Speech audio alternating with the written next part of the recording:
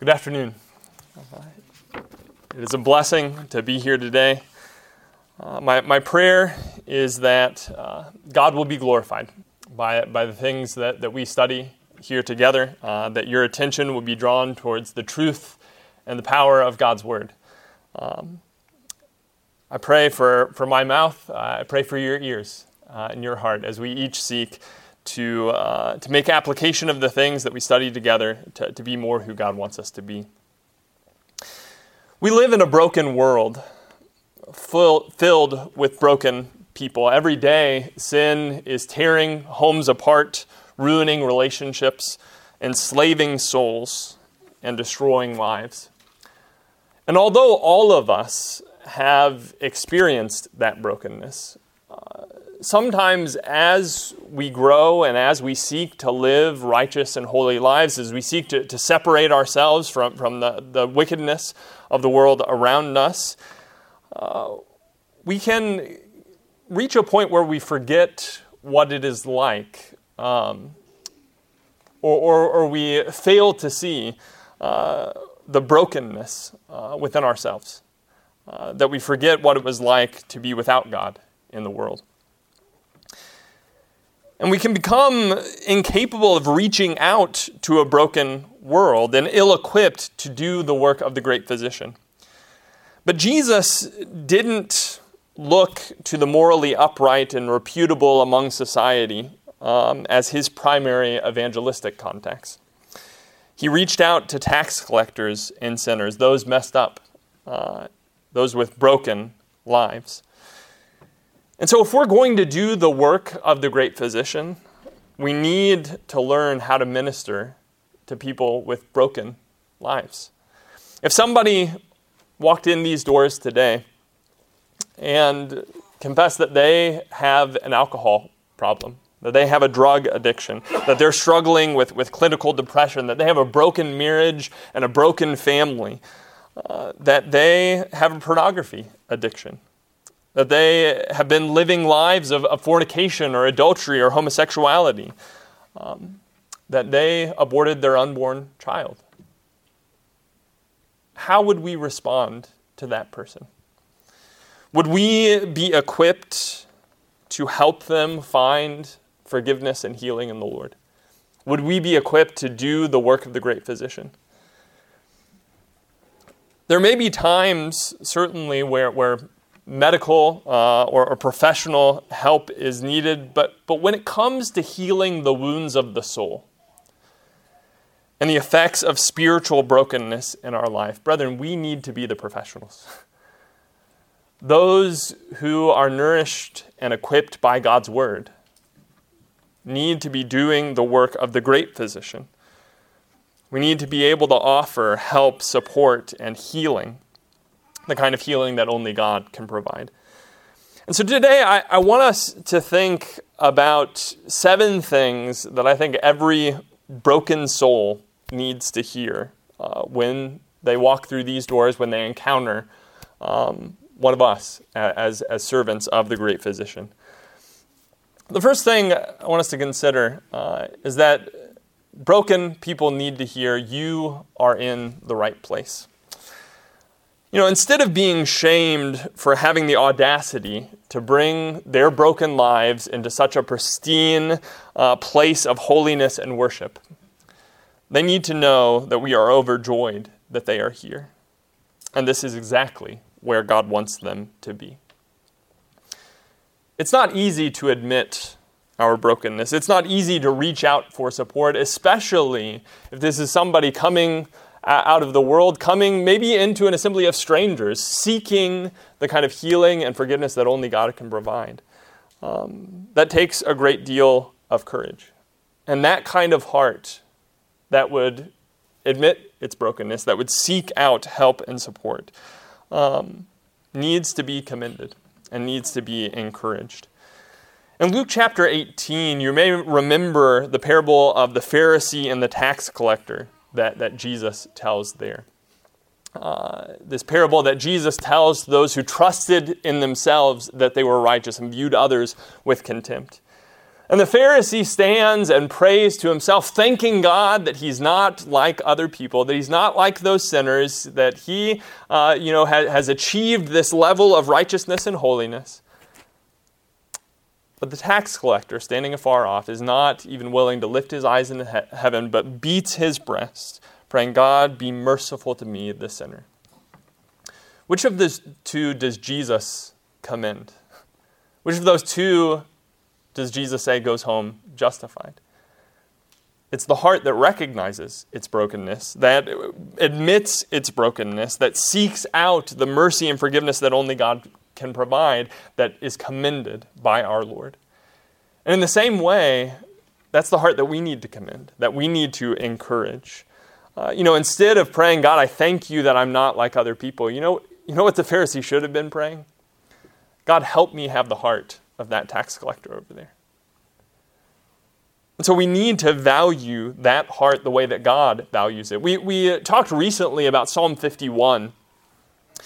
You remember in Psalm 51, as David there prays in his brokenness over his sin. If you look with me in Psalm 51, verse 16 and 17, do you remember what he says? He says in verse 16, for you will not delight in sacrifice, or I would give it. You will not be pleased with a burnt offering. The sacrifices of God are a broken spirit, a broken and contrite heart, O God, you will not despise. What made David a man after God's own heart? Is it that he achieved just such a pristine level of holiness and righteousness in his life that he had it made? Well, no. In fact, he failed very deeply. He was an adulterer, a deceiver, a murderer. What is the heart that God commends there? It's the broken and contrite spirit. It's the heart that recognizes its need for the Lord, that recognizes its brokenness. That is what is pleasing in the sight of God. And it says there that heart God will not despise. Brethren, do we despise that heart? If God, the creator of the universe, the Holy of Holies, doesn't despise that heart, then let's make sure that we're commending that heart, that we are encouraging and lifting up that heart that is seeking forgiveness, that is seeking healing. In Luke chapter 15, you may remember the story of the lost sheep. And in Luke chapter 15 and verse 7, at the end of that parable, Jesus says, there will be more joy in heaven over one sinner who repents than over 99 righteous persons who need no repentance. That's what God wants more than anything else, is for broken people to come to Him with the broken pieces of their lives, laying them out before Him, seeking His forgiveness and His healing. And you think about the joy that is in God's heart, the joy in heaven among the angels over one sinner who repents. What about us? Do we share that joy? Do we reflect that joy? Is that the message that people will get who have broken lives, who come into these doors seeking for the healing of the great physician? They need to know that we are overjoyed, that there is nothing that we take greater pleasure in than seeing broken people come to the Lord that they might be healed. That's the heart of the great physician. That's the heart of the Lord that we serve. They need to know that we appreciate and admire that type of heart and the courage that would bring them to seek out healing in the Lord. But along with that, they need to know that they are not alone. Turn your Bibles with me to 1 Corinthians chapter 10. 1 Corinthians chapter 10 and verse 13. Here Paul in verse 12 urges us, when we think we stand, to take heed lest we fall. He then says in verse 13, no temptation has overtaken you that is not common to man. God is faithful, and He will not let you be tempted beyond your ability, but with the temptation, He will also provide the way of escape that you may be able to endure it. Do you notice the first thing that he says there in verse 13? He says, no temptation has overtaken you, but such as is common to man. Why does he say that? What's the message there? Is Paul saying, it's not that big a deal. Everybody does it. Everybody struggles with it. Don't worry about it. Well, obviously not. But he recognizes that we need to hear that we're not the only one struggling, right? It's not to minimize the seriousness of the sin, but it's to help us realize we're not alone in this fight. We're not alone in this spiritual battle. And that's something we need to hear. That's something we need to know. People need to hear that they're not alone, that they're not the only one going through this. They're not the only one fighting this battle. They're not the only one whose life has been broken by sin. And they're certainly not the only one who needs healing and forgiveness in the Lord. In Romans chapter 3 and verse 9, Paul, speaking to the Jews, says in verse 9 here, "What then? Are we better than they? Not at all. For we have already charged that both Jews and Greeks are all under sin." What about us? Are we better than they? I'm afraid sometimes we may start to think that we are. As we look at the brokenness of the world around us, it may become very easy for us to think, well, how messed up is the world? How broken is the world? How foolish is that? I'm no better than they. I, if it wasn't for the grace of the Lord, would be just as broken and ruined as anyone that I encounter in this world. And we need to say that. We need to believe it. My sins, as respectable as I feel like they might be, as acceptable as they might feel to me, they're not any less guilty of having put Jesus on the cross than the drug addict, the homosexual, the adulterer, the murderer. I, as well, through my sins, put the nails in Jesus' hands. And so we can't send the message to broken souls that their sins are just, a little bit more depraved or gross than anything that we deal with here. You really need to go somewhere else to get that taken care of. We need to communicate that we need God's healing and forgiveness just as much as they do. And in that sense, we're all in the same boat. Is that what broken souls hear from us? Is that the message that we reflect? Along with that, they need to hear that we are here to help. God's design for the church is described as a body, a flock, a temple, a family. All of those illustrations show the need that we have for one another. God's design for our spiritual growth is that we are knit together for nourishment in a body, that we're packed together for protection in a flock, that we're stacked together for support in a temple, that we live together as a family with love. That's God's design, and it can't just apply to those who, I have a lot in common with, to those that I share hobbies with, that I've developed relationships with over many years, that are in a similar stage of life than I am. No, that type of support, that type of encouragement needs to be extended most of all to those who are the most broken. God's design for broken and weak and struggling people, like me, is to have that kind of support, to develop those kind of relationships. Look in Ecclesiastes chapter 4. Ecclesiastes chapter 4, we see some insight into the wisdom of relationships as God designed it. Ecclesiastes 4, starting in verse 9, we read, "Two are better than one, because they have a good reward for their toil. For if they fall, one will lift up his fellow. But woe to him who is alone when he falls, and has not another to lift him up. Again, if two lie together, they keep warm. But how can one keep warm alone? And though a man might prevail against one who is alone, two will withstand him. A threefold cord is not quickly broken." One of the biggest ways we are going to help individuals who are broken by sin. First and foremost, bringing them to the Lord for the cleansing of that sin. But as they work through that sin, one of the biggest ways we're going to help them is to give them the kind of support that God has designed for his people to have in relationships with one another. That they know they have the love and the support of a family here. That we're rallying around them and lifting them up. And that's what God has called us to do.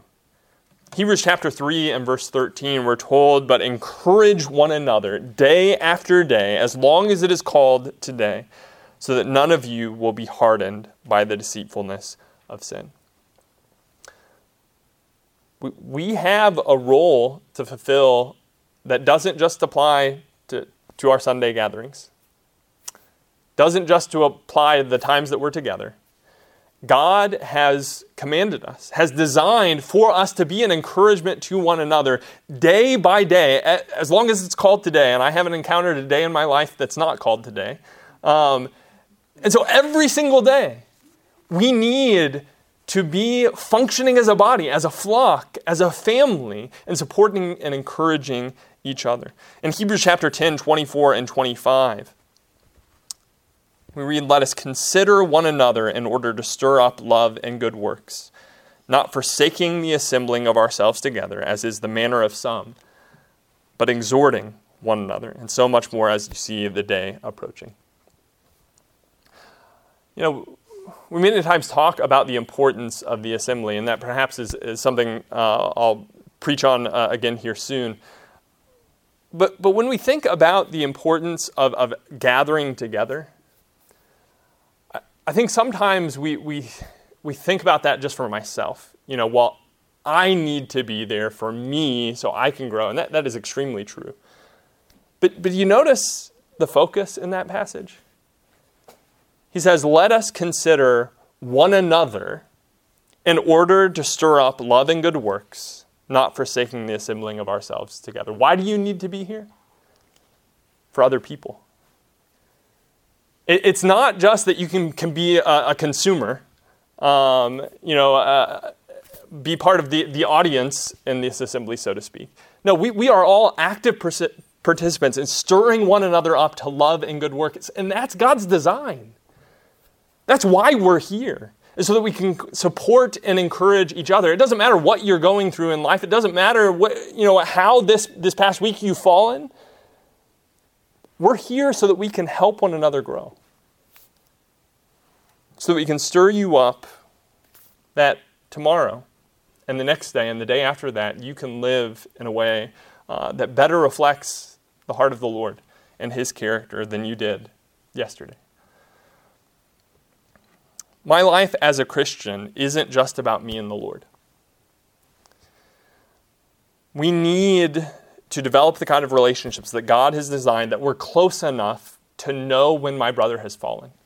Right? In Ecclesiastes 4, what's the value of that relationship? If he falls down, I can pick him up. Well, if I'm not close enough to know that he's fallen, then that's not going to do any good, is it? I need to be close enough to see when he's growing cold and needs to be stirred up. I need to be close enough to understand the spiritual battles that my brother or sister is facing. We need to offer those kind of relationships to one another and to anyone who walks in these doors. That's God's design. That's God's plan. And along with that, broken souls need to hear that God is merciful and gracious. You know, we certainly need to have sermons on the justice and righteousness and holiness and wrath of God. We don't want to serve a one-sided God. We need lessons on righteous and holy living, on Bible authority, on what the church is supposed to be. But when somebody comes into these doors with a broken life, seeking healing, we need to make sure that as well we are emphasizing the good news of the gospel. That we're emphasizing that Jesus saves, that God delivers, that your sins can be cleansed and wiped away, that you can find healing from the great physician. Do we emphasize that? Is that a message that people would regularly hear in coming here? 1 John chapter 1, verse 8 and 9, we read, "If we say that we have no sin, we are deceiving ourselves, and the truth is not in us." Verse 9 says, "If we confess our sins, he is faithful and righteous to forgive us our sins and to cleanse us from all unrighteousness." The righteousness and the faithfulness of God here give us assurance that our sins can be cleansed. Normally we might think about the mercy and the grace of God, but even the righteousness and the faithfulness of God here are emphasized. The righteous sacrifice of Jesus, the faithful promise that God gives, grants us assurance that no stain of sin is so deep that the blood of Jesus can't wash it away. And the condition there in 1 John chapter 1 isn't that we need to, reach a certain level of holiness. And we need to reach a certain level of righteousness. And then Jesus' blood will kick in. And then we'll start being forgiven. No, what God wants is for us to bring our sins into the light. He wants us to confess our sins, to pour out our broken and contrite spirit before him. And that, he says, is where the assurance of forgiveness comes from. It's not my righteousness. It's not my holiness. No, it's the faithfulness and the righteousness of God that grants me that forgiveness. Many times when people have been deeply broken by sin, when they're experiencing a lot of consequences of those sins, they're enslaved to that sin, their relationships are ruined because of that sin. It can be very easy for us to develop the mindset that, God can't forgive me. I'm unworthy of his forgiveness. Of course we're unworthy of his forgiveness. That's the entire point. That's what grace and mercy are. And if we come to the Lord thinking that we're worthy of his forgiveness, we've missed it entirely. Of course you're not worthy. And that's what God wants you to understand before you can experience the cleansing that he has for you. Romans chapter 5, verse 6 through 8, we read, "While we were still helpless, at the right time Christ died for the ungodly.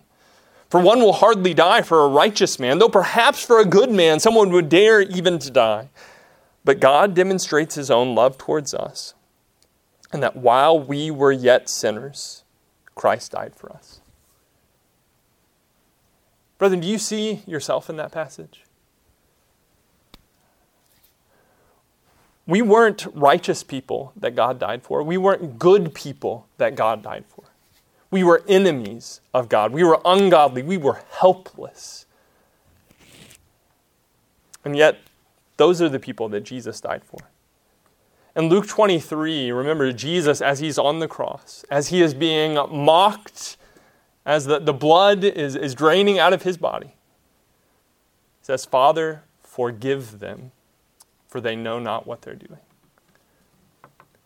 Do you think my sins are so bad that I can't be forgiven by the Lord?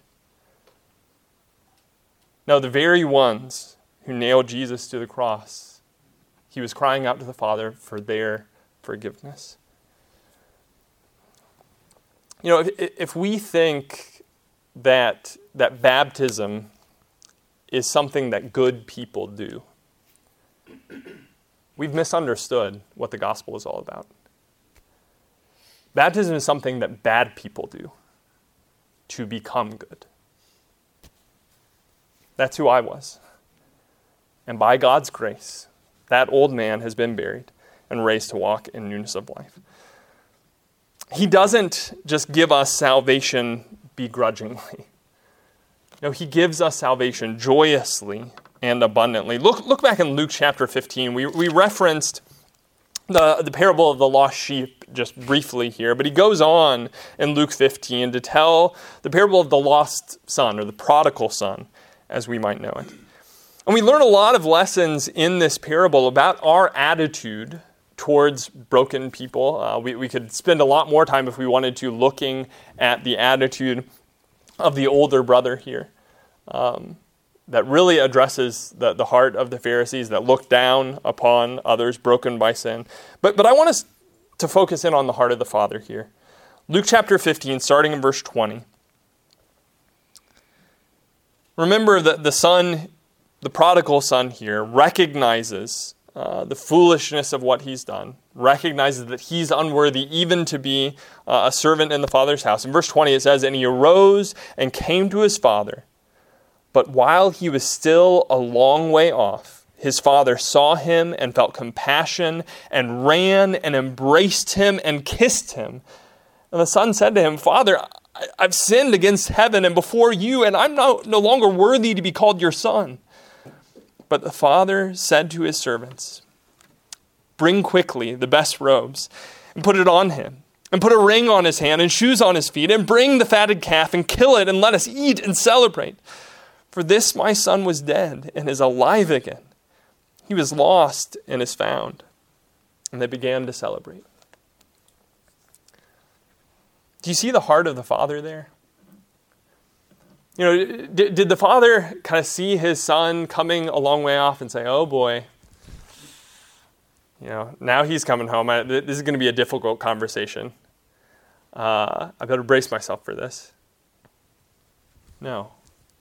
He saw him a long way off, and he ran to him, and he embraced him, and he kissed him, and he celebrated, and he wanted to kill the fatted calf.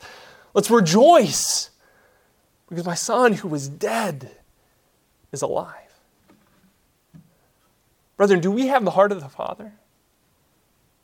How do we respond to broken people around us?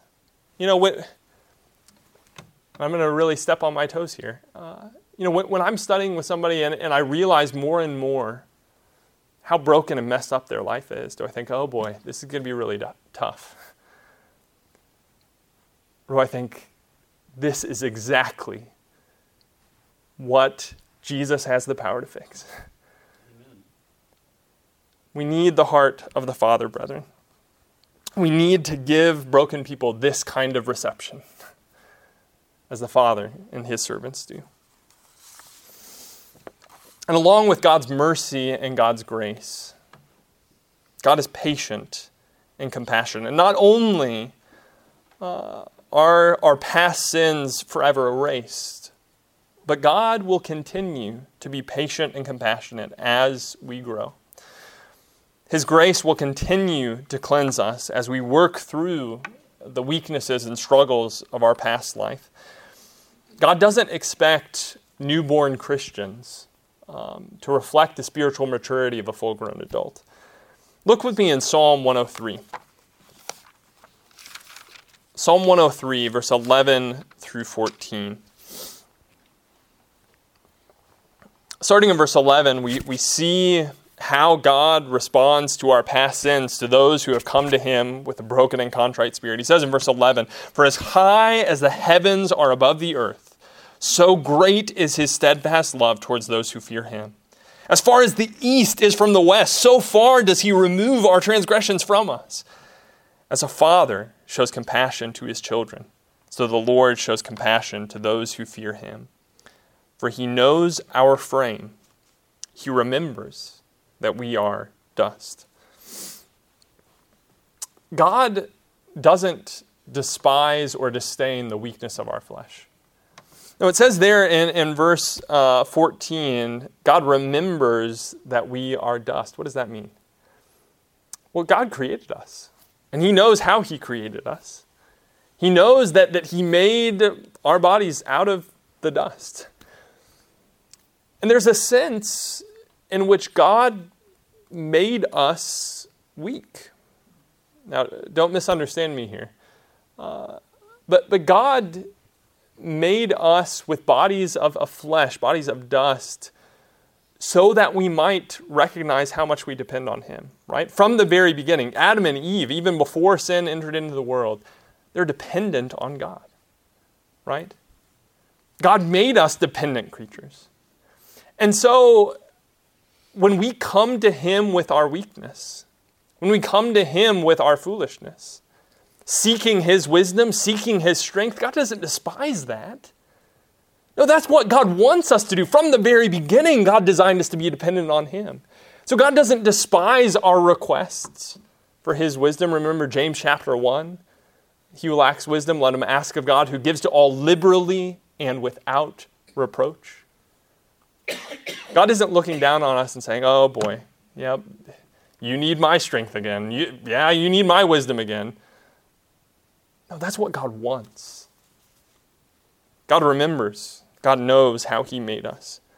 And as we struggle and as we grow, he wants us to constantly be coming to him with our struggles. He understands the emotions that he gave us. He understands the desires that we struggle with. He is tender and compassionate as a father with his children. Look in Hebrews chapter 4 with me. Hebrews chapter 4. Here we see another source of comfort and confidence in God's patient and compassionate nature. In Hebrews chapter 4, verse 15 and 16, it says, "For we do not have a high priest who is unable to sympathize with our weaknesses, but one who in every respect has been tempted as we are, yet without sin. Let us then, with confidence, draw near to the throne of grace, that we may receive mercy and find grace to help in time of need." How are we able to approach the throne of grace here? Does God want us, in this sense, to be very hesitant to approach this throne of grace? I really don't know if I should go there.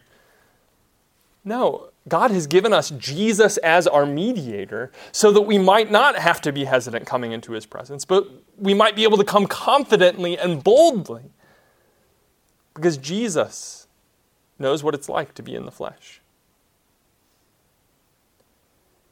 And that confidence isn't in ourselves. It's not, that we feel worthy enough to come into God's presence, certainly. That's not what it's about at all. The confidence is in Jesus. We need to picture Jesus taking us by the hand, bringing us into the Father's presence and saying, "Father, Grady needs your help." And that's where my confidence comes from. That Jesus is there, he knows, he understands, and he wants to bring me into God's presence.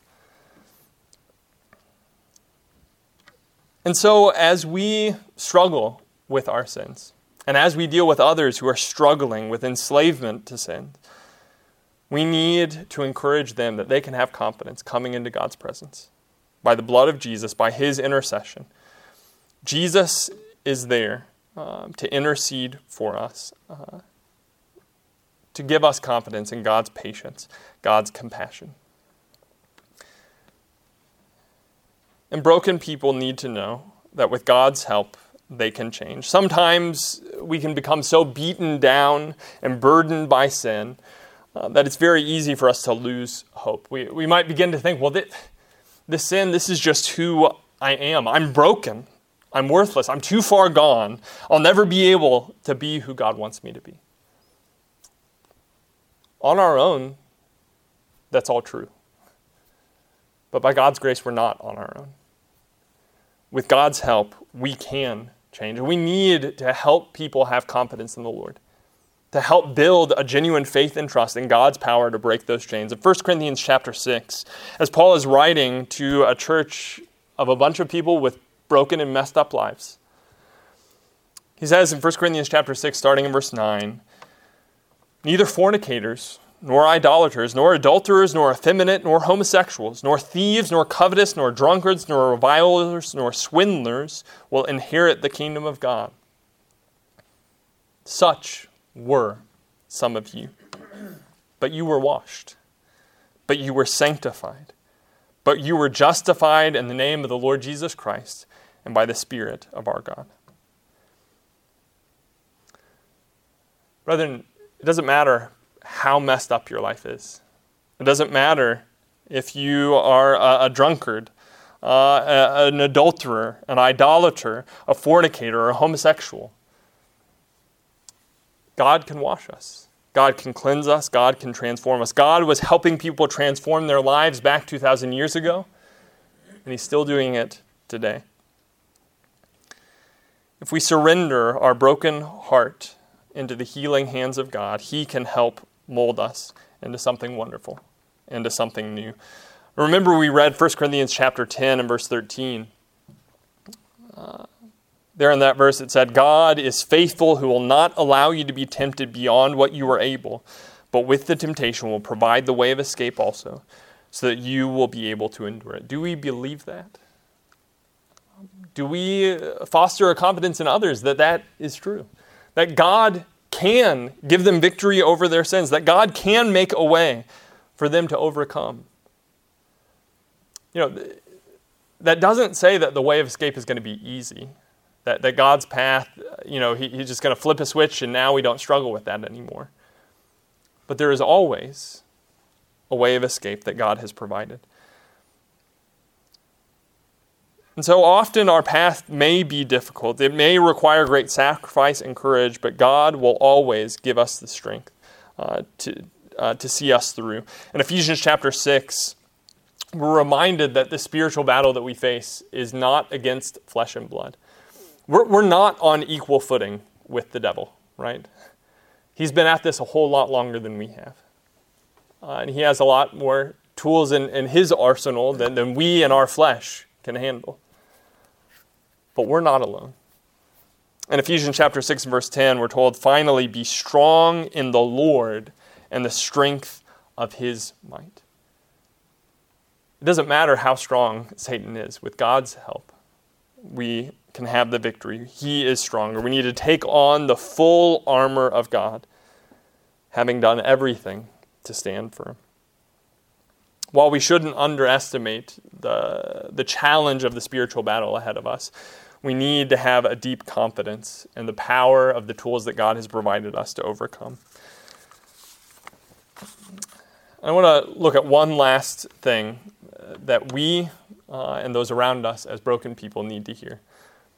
That's, I'm confident in you. Sometimes when we work with other people that are really struggling, are really having a hard time, keep falling to the same sin over and over again, it's very easy for us, for them, to develop the mindset that, this person's life is just too messed up.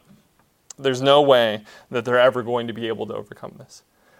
And if that's my attitude in working with somebody, that's going to come out in the way that I approach them. But I want you to notice something throughout the epistles that shows up time and time and time again. In some of these epistles, Paul or others are writing to churches that are really messed up. Think about Corinth. Think about the churches of Galatia that were turning to another gospel. But I want you to see what he says. In Hebrews, the Hebrew writer, chapter 6 and verse 9, after he gets done telling them that they ought to, by this time, be teachers, he says in verse 9, but beloved, we are convinced of better things concerning you. Yeah, you're not doing too well right now. But we're confident that you, by God's grace and with His power, are capable of growing. 2 Corinthians chapter 7, verse 16. Remember the church in Corinth that we talked about. We've studied recently on Tuesday nights all the problems that they were having. Chapter 7 and verse 16, Paul writes, I rejoice that in everything I have confidence in you. That's the church in Corinth. Galatians chapter 5 and verse 10, I have confidence in you, in the Lord, that you will adopt no other view. Philippians chapter 1, verse 6 and 7, for I am confident of this very thing, that he who began a good work in you will perfect it until the day of Christ Jesus. 2 Thessalonians 3 and verse 4, we have confidence in the Lord concerning you, that you are doing and will continue to do what we command. Philemon chapter 1, verse 21, having confidence in your obedience, I write to you, since I know that you will do even more than what I say. Do you see a pattern there? Time and time and time again. Paul, even on the very heels of giving a very harsh rebuke, says, but I know And his confidence ultimately is in the Lord. I know that in the Lord, you'll grow. You'll change. Is that the message that we give to other people? Or do we kind of secretly in our hearts think, oh boy, what's wrong with you? If that's our attitude, that's going to come out in the way that we work with people. That's not what God wants us to think. That's not how God wants us to approach other people. We need to see the good hearts in people that brought to them to this point of seeking healing and encourage them, express confidence in them, that we know with God's grace and with his power they can grow. Is this what broken people hear when they enter the walls of this building, when they come in contact with us? I know it's not always what I've communicated, but I want to grow, and I want you to grow. Let's commit to being better representatives of the great physician and equip ourselves more and more to minister to broken people. Are you spiritually broken today? You're at the right place. We're here to help. God is gracious and merciful. God is patient and compassionate. With God's help, you can change. We're confident of it. Are you willing to bring your broken heart to God today? There's more joy in heaven over one sinner who repents than over 99 righteous persons who need no repentance.